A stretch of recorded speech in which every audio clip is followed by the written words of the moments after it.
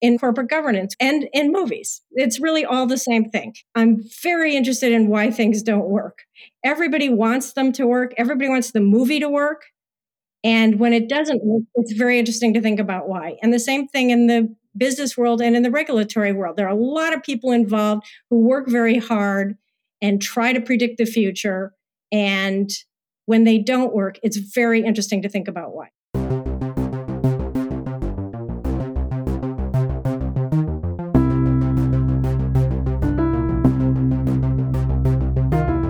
Welcome to the Hale Report. My name is Hughes, and I'm editor-in-chief of EconVue and your host today, Thursday, July 28th, 2022.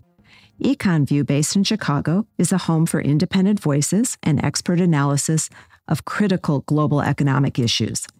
If you'd like to subscribe to our monthly newsletter, as well as listen to our podcasts, please visit our website, and if you can, support us on Substack.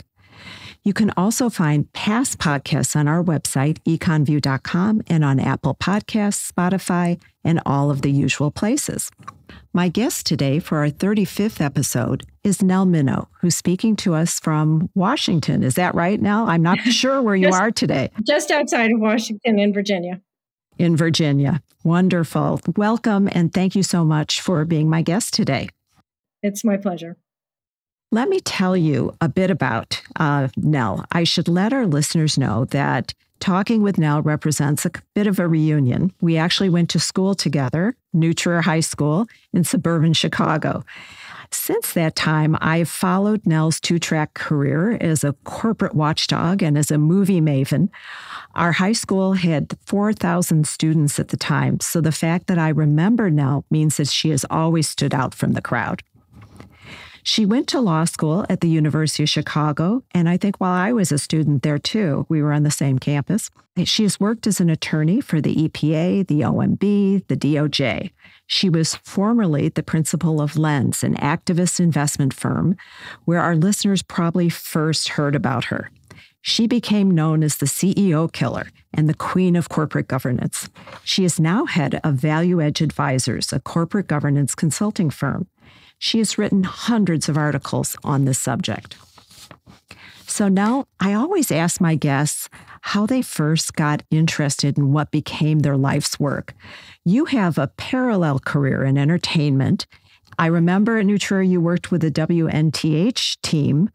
New Trier was the first high school to receive, as I remember, an FM license, and I think the next year a CCTV license. So what first inspired you? I know kind of what inspired you for on the entertainment side, but how did you become interested in corporate governance? There are really two answers to that. The first answer is that I was pregnant with my second child. I was working at the Justice Department. My most important job requirement was I wanted to work 3 days a week.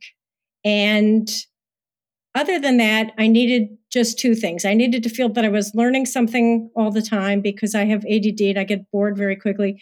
And I needed to feel like I was on the side of the good guys. So I was thinking about leaving government after spending 8 years there. And I met a guy when we were both working on a project for then Vice President George Bush named Robert Monks. And he offered me a job when I was 8.5 months pregnant. And he said, I'm going to start a new company that's going to help institutional investors on corporate governance issues. And of that sentence, I recognized the words the and help, and that was about it. I really didn't know anything about it. But I had worked with him enough to know that he was a true visionary, a fascinating person, very easy to work with, very cooperative, and he said I could work 3 days a week, and that I could take 8 months off to be on maternity leave and not start until Labor Day. So I said, okay, fine. This sounds great. And when he explained to me what was involved, I said, this is a perfect job for me because we're on the right side. We're going to write op-eds and file amicus briefs, but entrenched interest will never let us go anywhere with it. It's a perfect job for somebody who just wants to work 3 days a week. And what I didn't know was that I was arriving just at the very fulcrum moment of corporate governance when the first shareholder resolutions by institutional investors were being filed, when green mail was waking up the sleeping giant of the large investors, and it was just a fascinating time to arrive. So the company that we started together is now a big multinational called Institutional Shareholder Services. That is a very influential firm when it comes to voting proxies.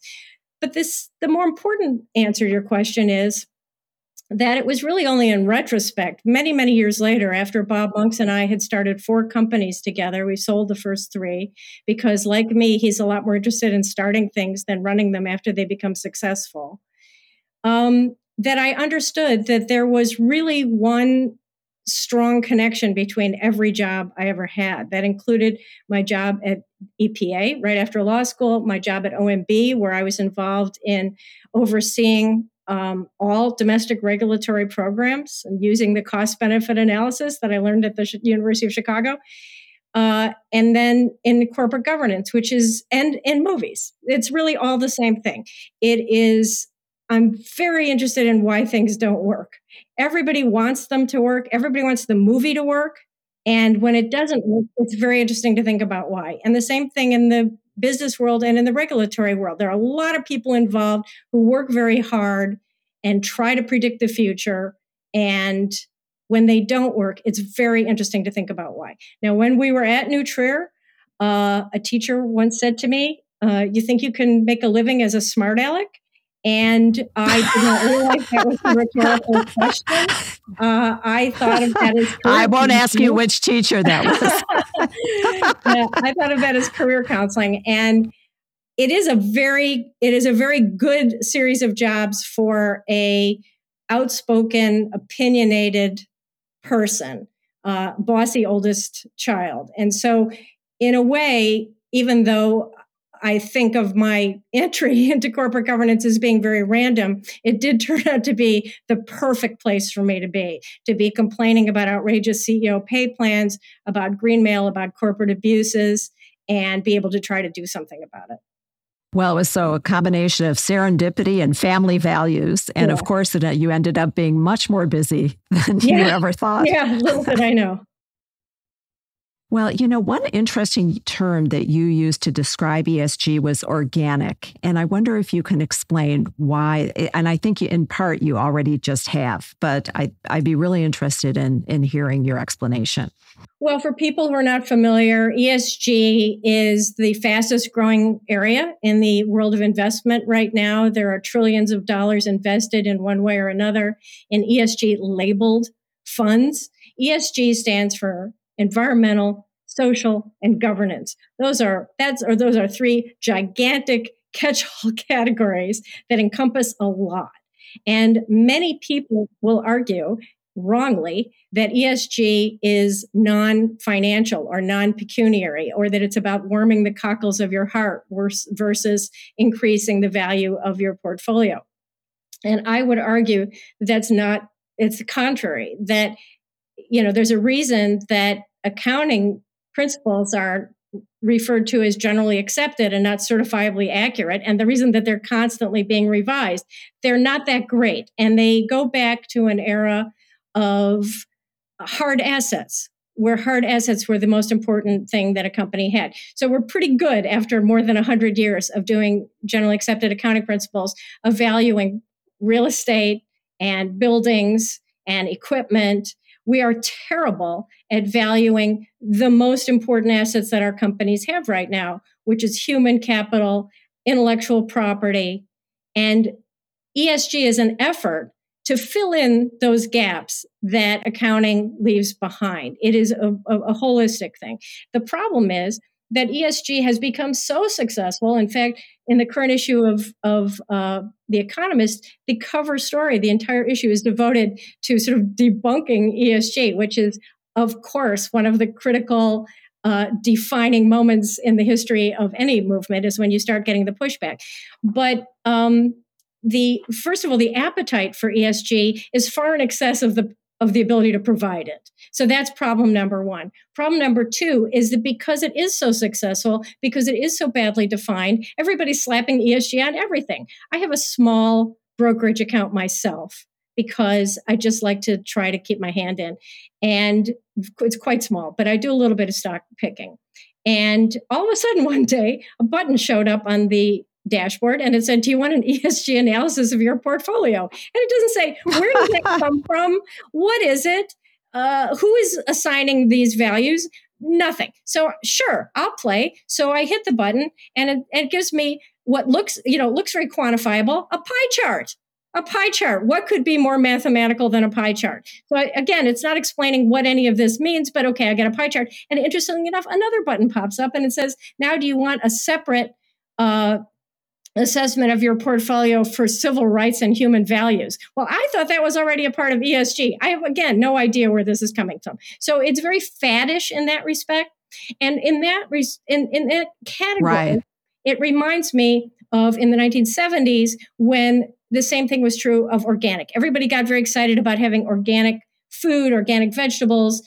And so food manufacturers just slapped the term organic on everything. It didn't have any definition. And that's when you need the government to step in and say, okay, you cannot use that term, just like the government has made a rule about what is juice. It's juice if it's just juice. If you add sugar to it, they have to call it something else. That way we have some, when there's an informational asymmetry to that extent, when there's a collective choice problem, only the government, there are things only the market can do, there are things only the government can do, and only the government can set up those kinds of definitions. So that's why I say that ESG is like organic. And in fact, the SEC has a rulemaking going on right now. I'm working on my comment that will require brokerage houses like the one I use to explain what they mean. Instead of just saying, here's a pie chart, they have to explain where that comes from. And so I think we've got a long way to go before we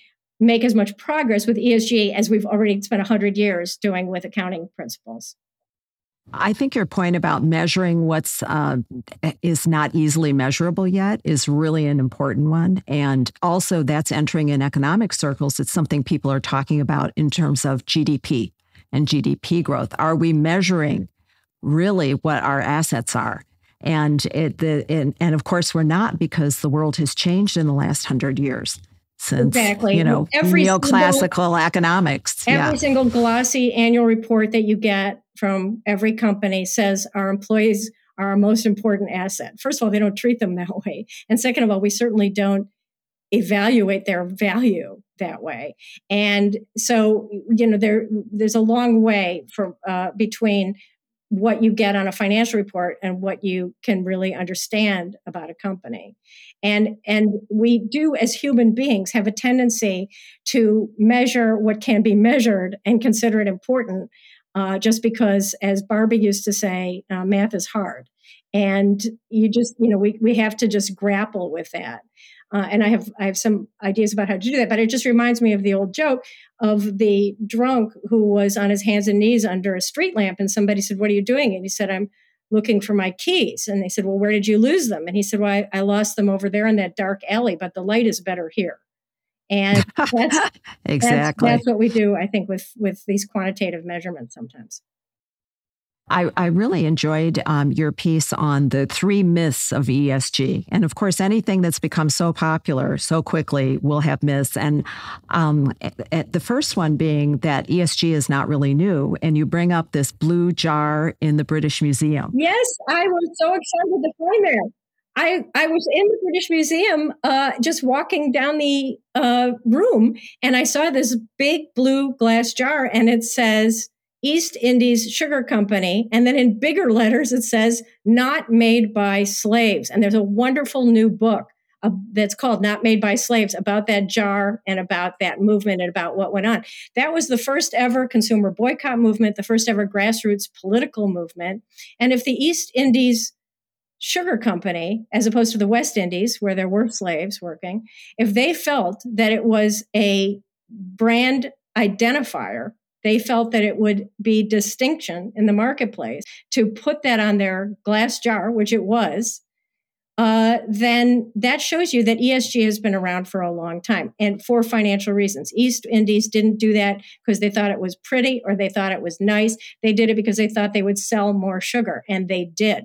Not only was that the first consumer boycott and the first grassroots political movement, it was also the first effective boycott and political movement. And that is one core reason why the UK abolished slavery more than 30 years before the United States. There were other before we did, but geopolitical reasons, it was not on their premises in their country, which was very different. But that had a lot to do with it. They had a peaceful dissolution of enslavement instead of a war.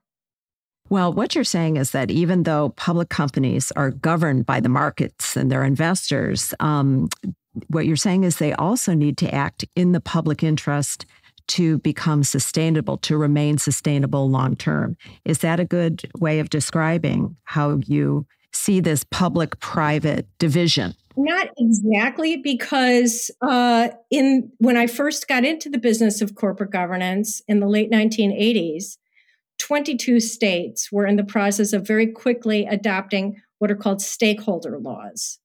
So almost half of the states. And those states explicitly said, and first of all, I think we can agree, it doesn't matter what 22 states do. It only matters what Delaware does, because that's where all the companies are incorporated. Correct. Okay, nevertheless, 22 states jumped on the bandwagon and endorsed these stakeholder laws saying that corporations should consider not just their shareholders, but also their employees in the community and their suppliers and customers, which is fine. First of all, no company is going to stay in business unless they are considering the interests of their employees, their suppliers, their community, et cetera.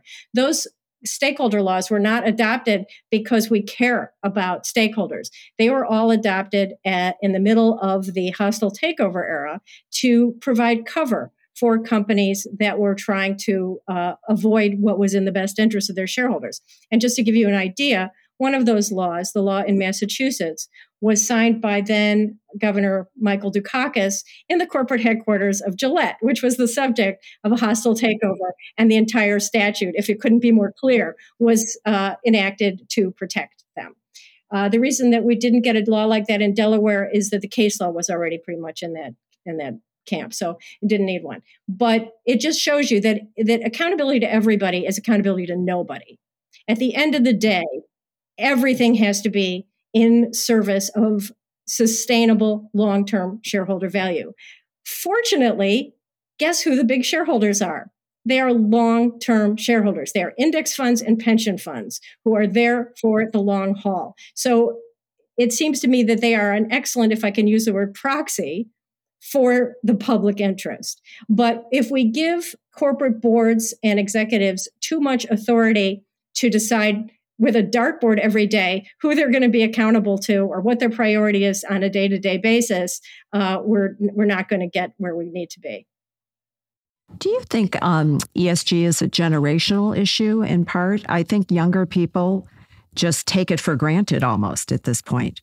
Oh, Lyric, I completely agree. What do you think? I completely agree with you. There's a big demographic shift. And by the way, the same thing was true of organic. If I can go back to that as my... That's true. Yeah. As my example again, because in the 1970s, coming off sort of the hippie era, the beginning of the environmental movement, that was very much a part. And every single survey in the world will show you that Gen Z is much more interested in ESG issues than their parents. Now, this is a kind of a pendulum swing always, because the baby boomers were very, very crunchy in that way, very interested in organic and the similar virtues, dolphin-free tuna, et cetera, et cetera, et cetera, getting aerosol cans off the market, all of those things. But then there was a pendulum swing during the Reagan years as Gen X began to take over, and they were much more interested in being yuppies and working on Wall Street and all that. And obviously, any demographic generalization is a big generalization, but there's no question about it that and the pandemic has had a big effect on this too, that the current generation is very much more interested in quality of life and in the issues of the environment than their parents. Well, speaking of the pandemic and now the energy crunch that we have, something I'm hearing more about is that maybe the E is going to come off the S and G because of the crunch of prices. Is that something that concerns you and worries you because of what's going on in Europe, for example, going back to coal? How do you look at that problem? Uh, I would need at least another hour just to talk about that, but I'll give you just a couple of talking points. One is that, interestingly, this cover story of ESG and The Economist is in the other direction. They said, we don't have time for S&G right now. The climate is everything. That has to be the top priority. And I think they have some kind of a point there. I don't entirely agree, because you can't connect one thing from the other. You can't disconnect one thing from the other. It's all, if I may say, organic. But beyond that, the behavior of the fossil fuel companies has been so shockingly disgraceful in terms of the millions of dollars that they spent in the last months of the Trump administration to shove out the door some especially pernicious regulations that amount to massive additional subsidies to fossil fuel. All I went, as you know, to the University of Chicago. I believe in the free market. I'm an entrepreneur. I've done 4 startups already. I believe in the free market. If we stop subsidizing and allowing externalization by fossil fuel companies, let the market show them just how unpalatable it really is. So no, I do not. Our opportunity to act on climate is so limited right now. We cannot stop for anything. I guess the question is, will we? Because of the emergency. Not should we, but will that create a challenge? Well, the challenge it creates is a more rapid switch. It seems to me that any basic economic analysis is, and we're seeing this actually happen, that if gas prices go up, people will buy more electronic cars. That's where you need to put your focus.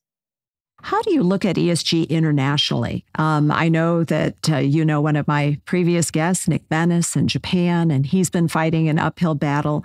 Are there countries that you think are doing a great job of ESG? Great, no, but good, yes. I think that Europe in general, EU, is doing a better job than the United States.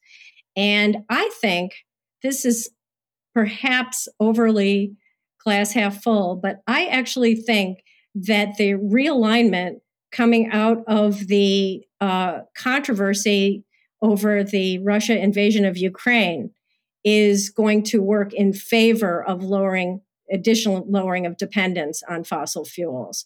So I think, and I think this legislation, if we can just, get Senator Manchin to follow through on his promise, I think will create a lot of incentives for better technology. And what we will find is that you can save money. And the example that I give all the time is this. First of all, you have to understand that corporate governance and environmental issues have the same problem, which is that the United States could make the best laws imaginable. They could make the Nell Minow dream team rules. It wouldn't matter, because we're still going to be breathing China's air tomorrow. And we have to work on this on a global basis. So, and the same thing is true with corporate governance. We could have the best corporate governance laws in the world, but it might just encourage companies to reincorporate in the Cayman Islands or Bermuda or the Isle of Man. That's why we have to address it in a global way. Third point, who else is global? Investors are global. If the Norwegian pension fund is the biggest in the world, right, world, they're invested in American companies. So it's not good enough for us to say, well, we're going to treat American investors this particular way, because everybody's invested in us and we're invested in everybody. So we have to look at this from a global perspective. And I think, so it's great that the EU is doing a good job, but just like if Illinois adopts better safety standards on trucks, and trucks have to drive through Illinois, so everybody has to do it, I think that ultimately those standards are going to have to become universal. And India as well, which will soon become the most populous nation in the world. Yeah. And the environmental issues there are extreme. They are. Extreme. They're and tragic. Yeah. So you had mentioned that you're writing a brief for the SEC. I'm curious what you think about Gary Gensler. And I saw recently an op-ed in the Wall Street Journal saying that some of the things that he was doing, they felt did not have a legal basis and would eventually be overturned. And I can't, as a lawyer, I cannot help but ask you if it was involved with SEC, what you believe about that, or if you even saw that article. Yeah. Well, first of all, no one ever has to pay any attention to anything that the op-ed or editorial pages of the Wall Street Journal have to say. They operate out of an unbelievably narrow and not fact-based approach to everything.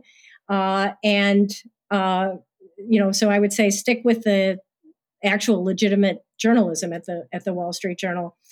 I understand that a lot of ultra-conservative academics support that point of view. One of the fights that I've been having with the SEC, not with the SEC, but at the SEC, is with academics who file comments without revealing who is funding their research. Because when you drill... Is that allowed? Yes, as a matter of fact.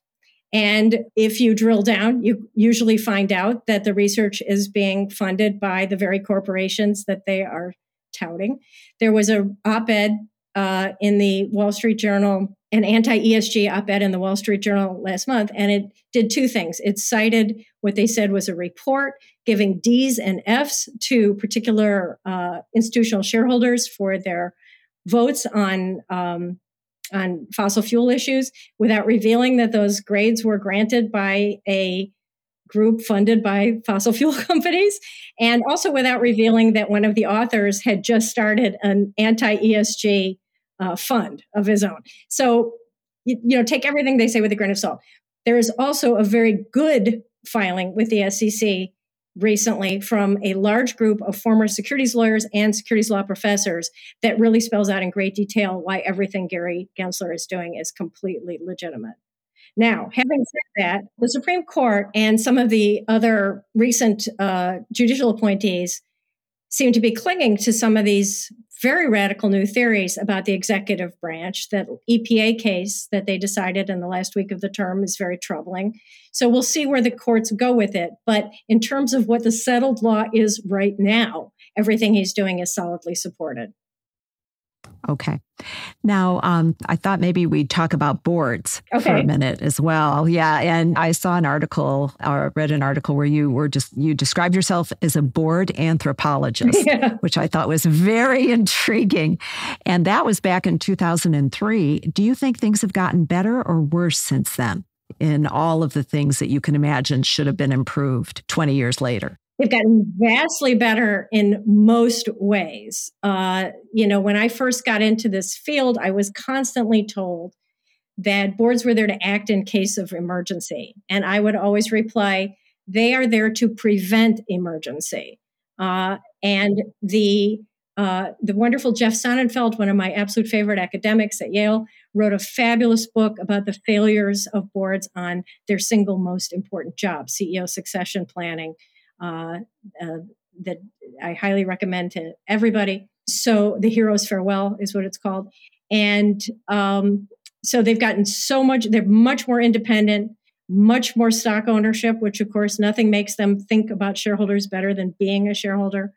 They are much more highly qualified. You won't believe me when I tell you this, but it is 100% true. When I got into this field in the late 80s, O.J. Simpson was on 5 boards, and he was on the audit committee of one of them. The other person, it was a 2-person audit committee. The other person was not famous, but he didn't know anything more about accounting than O.J. did. And, I would hope that today that would be a short signal to the market to see that kind of configuration on the board. So boards are a lot better. They're a lot more active, a lot more qualified, a lot more engaged, but they have completely failed on CEO pay. It's a disaster, and no matter what we do, it just seems to pour gasoline on the fire. And there's still, of course, very little progress with diversity. very little progress on a number of issues. So I have a kind of a Dickensian best of times, worst of times. It's much, much better than it was in most areas, but it's worse in a couple too. I have a lot of friends who'll say things to me like, I would never join the board, I was asked, of a public company today. I might join the advisory board instead because I don't want that responsibility or liability. Do you think that, and before I never used to hear that, people were delighted to serve on a board.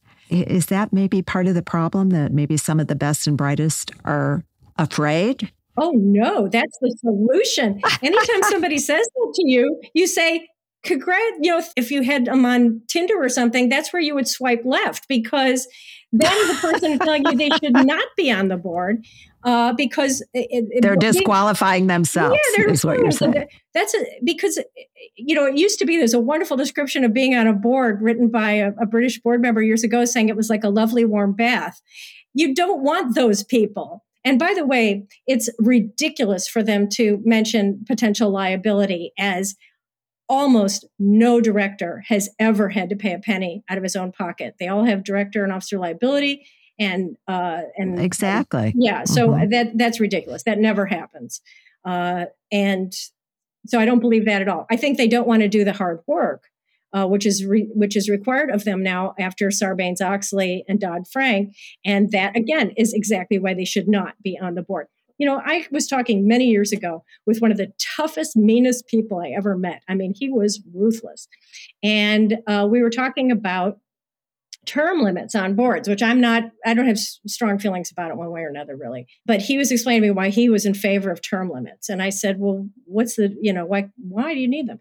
He said, because I was on a board and one of our guys was an alcoholic. We never would have been able to get rid of him without the term limits. I said, are you letting me know that you allowed him to stay on the board for another couple of years until he reached the term limit? He said, well, yeah. I said, well, look, if you, one of the toughest, meanest people I ever met, can't sit the guy down and say, either you go to Betty Ford or you leave, but one way or another, you're not staying on this board, then we have a much bigger problem, because this is literally why we pay you the big bucks, is so that you can have those difficult conversations. If you'd like to become a supporter of EconVue and the Hale Report, please visit our website and become a subscriber. Now, are there companies that you admire in terms of their corporate governance that stand out to you? Do you have a top 10 best list or a worst list? Or I used to do a worst list. In my previous company, which we sold to MSCI, we rated boards A through F, like bonds, A through junk, like bonds. And we rated them not based on their resumes, not based on their rhetoric, but based on the actual decisions they made. So in other words, if they overpaid the CEO, they're a bad board. If you can't say no to the CEO on ridiculous pay, then it's a bad board. And I'm happy to say that we called out in the first list of grades we gave a bad grade to a company and took a lot of flack for it, because it was at that time the fastest growing stock in the history of the New York Stock Exchange. But later that year, it became the 11th biggest bankruptcy in U.S. history. So that was good. And that had to do with the pay plan, which among Are we talking about Enron? No, this was before Enron. This was Global Crossing. And here's what tipped us off. Not only was the make and model of the Mercedes that he was being given as a signing bonus included in his contract, and not only did the contract provide that the company would fly his mother out to visit him first class once a month, but the contract also provided that he got 2 million shares at $10 a share below market. Now, I take that as a signal that he thinks the stock's going to decrease in value. I like to see give him the shares at $10 a share above market. That, to me, shows somebody who's confident that things are going to go well. So anyway, so on that basis, we said it was a disaster. And so, I think people need to look for sort of the O.J. Simpsons and the other tells on boards. The ones that I think are good, obviously, I understand that it's an anomalous, and so it's kind of a cheat answer. But obviously, I think Berkshire Hathaway has got a great board. It doesn't meet the usual checklist on corporate governance, but I don't care about that. It has the ultimate pay for performance. Everybody's got a lot of stock. And but it's an unusual company for many, many, many, many reasons. So I understand that that's not that fair. So I will say that the companies that I think do well are that in most occasions when disaster strikes, the board steps up and does the right thing. And I'm always impressed by that. But in terms of day to day, no, I don't think there are any boards that I would give an A to. Okay. Well, maybe to segue into talking about the media a little bit, we can talk about media companies. And of course, everybody's been fixated on what's going on with Twitter. But in my mind, also coming from a media family background, to me, media is a very special kind of company. It combines a public good and a private good, and the trust of the people that you provide the news to. How do you look at what's going on with Twitter and the liability they might or might not have for what their users post? Section 203, right? And do you think that that's going to go away, the protection that they have, Facebook and so forth? I do think it will be cut back. And I think it should be cut back. That was always intended as a temporary measure in order to allow these companies to grow. And I think it's fair to say they've all grown. They're at some of the biggest companies right. in terms of market capitalization that we have. They're very influential.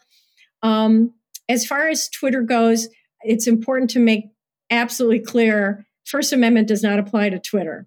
First Amendment has to do with government limits on speech. Twitter is a private company, and if they think it's in the best interest of their shareholders that Twitter users should not be allowed to spread disinformation about COVID or suggest violent overthrow of the government or whatever, if they think that they can make more money by making people tweet in iambic pentameter, that's their decision to make. They're a private company. You can either buy shares in them or not. That is fine. So or use them or not. Use them or not. You can become, and not only that, when you opened your account on Twitter, you signed an agreement saying, I won't defame anybody. I won't do pornography. I won't do, so fine. That's great. I'm guessing that Twitter will go the way someday of MySpace, and Facebook will go the way of MySpace and AOL. That's just the way things work in this world, is that companies rise and fall. Bob and I have written a corporate governance textbook that's gone through 5 editions. And in each edition, we have a decade by decade chart showing the largest companies in the US by market cap. And you can imagine that in, like the 1960, 1970 charts, you got General Motors, you have the same companies over and over, Eastman Kodak, and then they start to fall off, and you start having companies in the list that didn't even exist when the chart begins. And that's just the way of the world. That's the Darwinian nature of the market. So I do think that there will be some additional bolstering of the restrictions that these companies are allowed to impose. And I think that that's a good thing. But I also think that they're going to be overtaken by new companies anyway.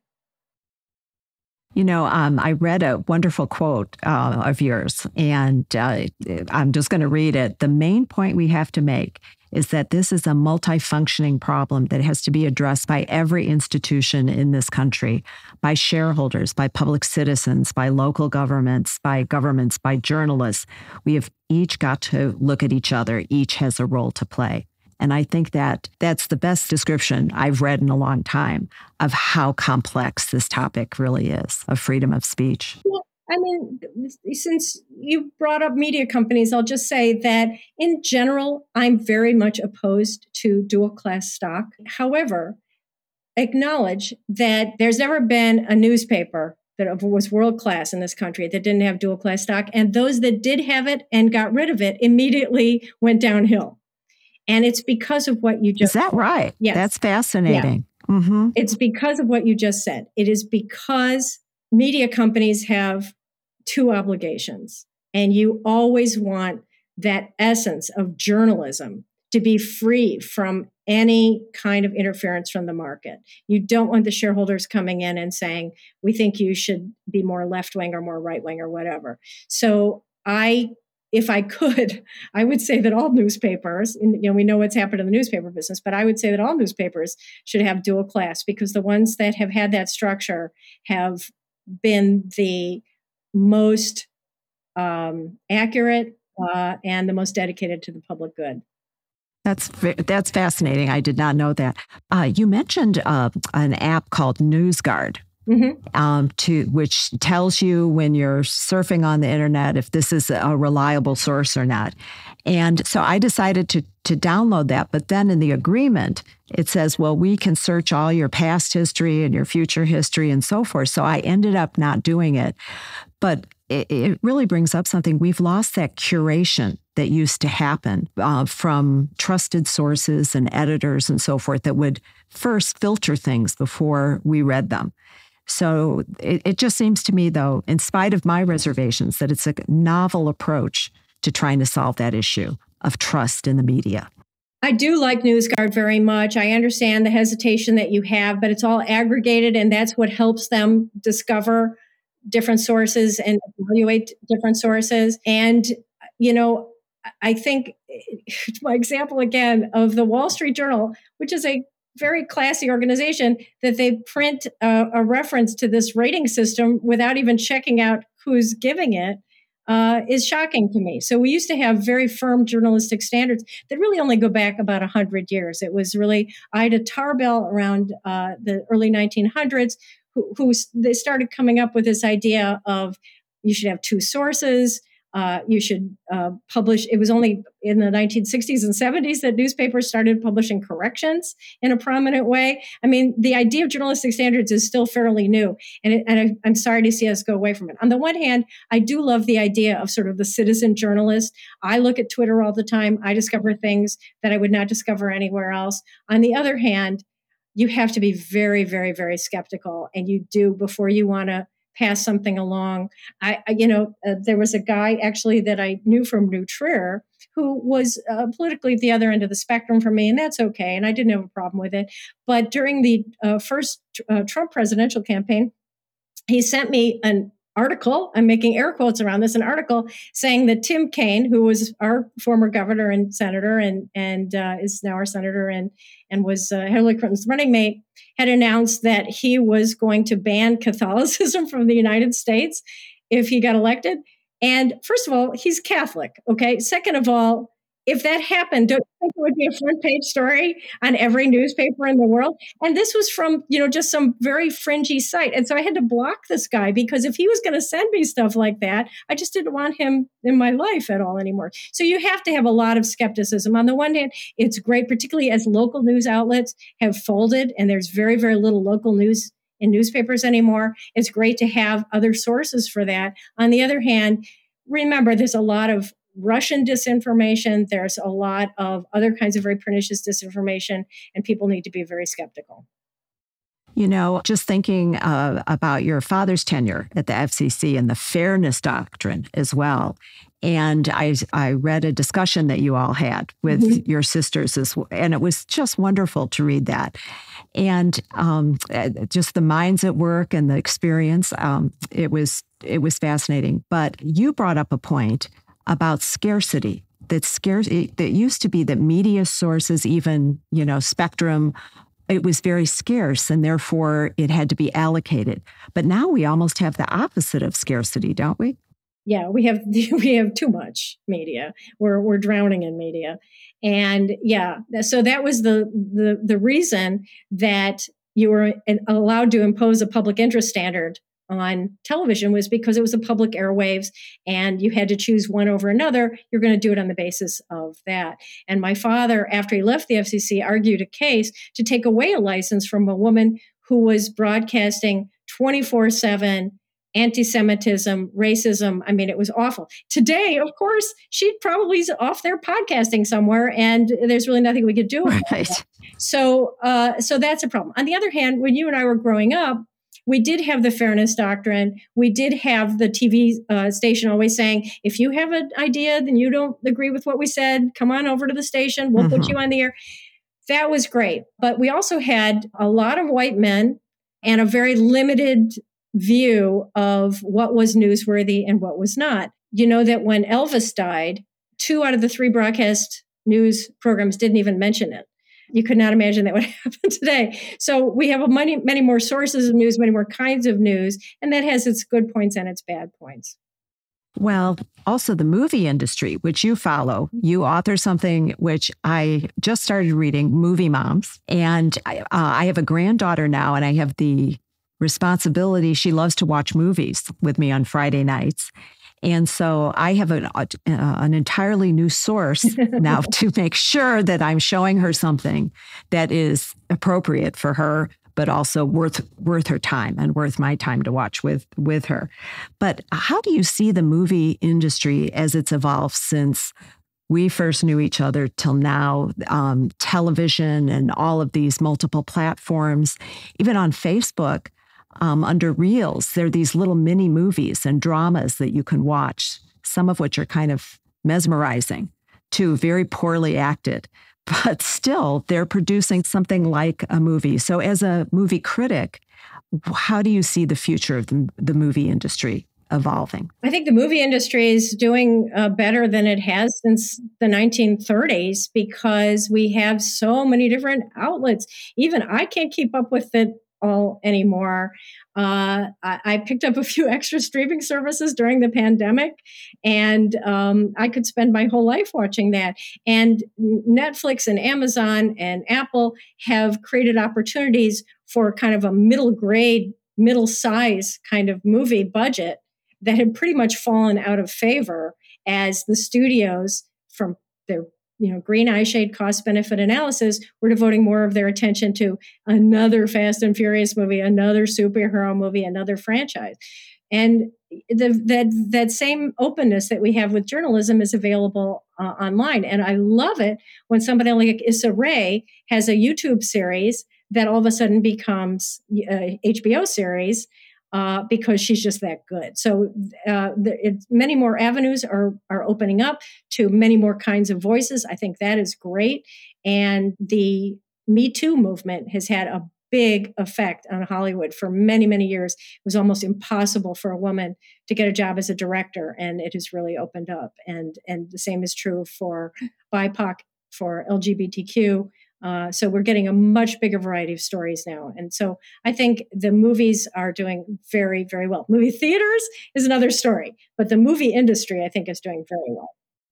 Well, the barriers to entry, and not just for movies, but also for music, have changed dramatically. I guess the issue is there's just a lot more noise, harder to get a bigger audience.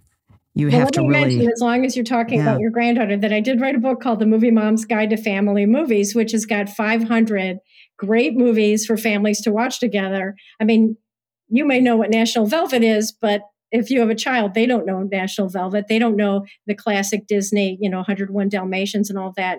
And watching those movies, with every movie write-up that I do, I always say, and here's some things you might want to discuss after you see the movie. And if you like this movie, here are some other ones that are like it. And I really, I started doing that in 1995. Actually, this week is the anniversary. In 1995, I started on the World Wide Web and started putting up movie reviews. And 5 years later, at that time, there was not one single corporation or publication on the web. It was mostly college students saying, here's my dorm room. And 5 years later, I had an archive of reviews, and Yahoo, which didn't exist when I started, asked me to be their movie critic. And I got a book contract, and I got on the radio just like I was on WNTH. And here I am again. Well, we'll definitely post a link to your book on our website, and also to your blog. I think that it's terrific. It's just, I enjoyed reading it this weekend. And so it seems that show business, the movies, and ESG are here to stay. We didn't get a chance really to talk about crypto. I know you sent me something about that. Next time. But we'll do that another time. But, and I'd love to touch on the idea of digital identities around the world too, and how that could be helpful to that, especially for global public health. One of the problems that women have is that they don't have an identity card in some of these countries. So when it comes to vaccinations, the main thing you have to have is an identity to know whether you have been or should be vaccinated. And that doesn't exist for like 1 billion people at least. So It's an exciting new world with all of this technology, but it's fraught with all kinds of new challenges that we have to face. So thank you so much, Nell, for being with me today. I really, really enjoyed our conversation, and I hope everybody will. I'll post everything, NewsGuard, so people can try that out. I really learned a lot from reading what you've been writing recently. I appreciate it. Thank you. Thank you to the people behind the scenes, too, who make EconVue possible, managing editor Ying Zhan and our producer Sam Fu. Please visit our website to sign up for alerts about our next podcast. Thank you.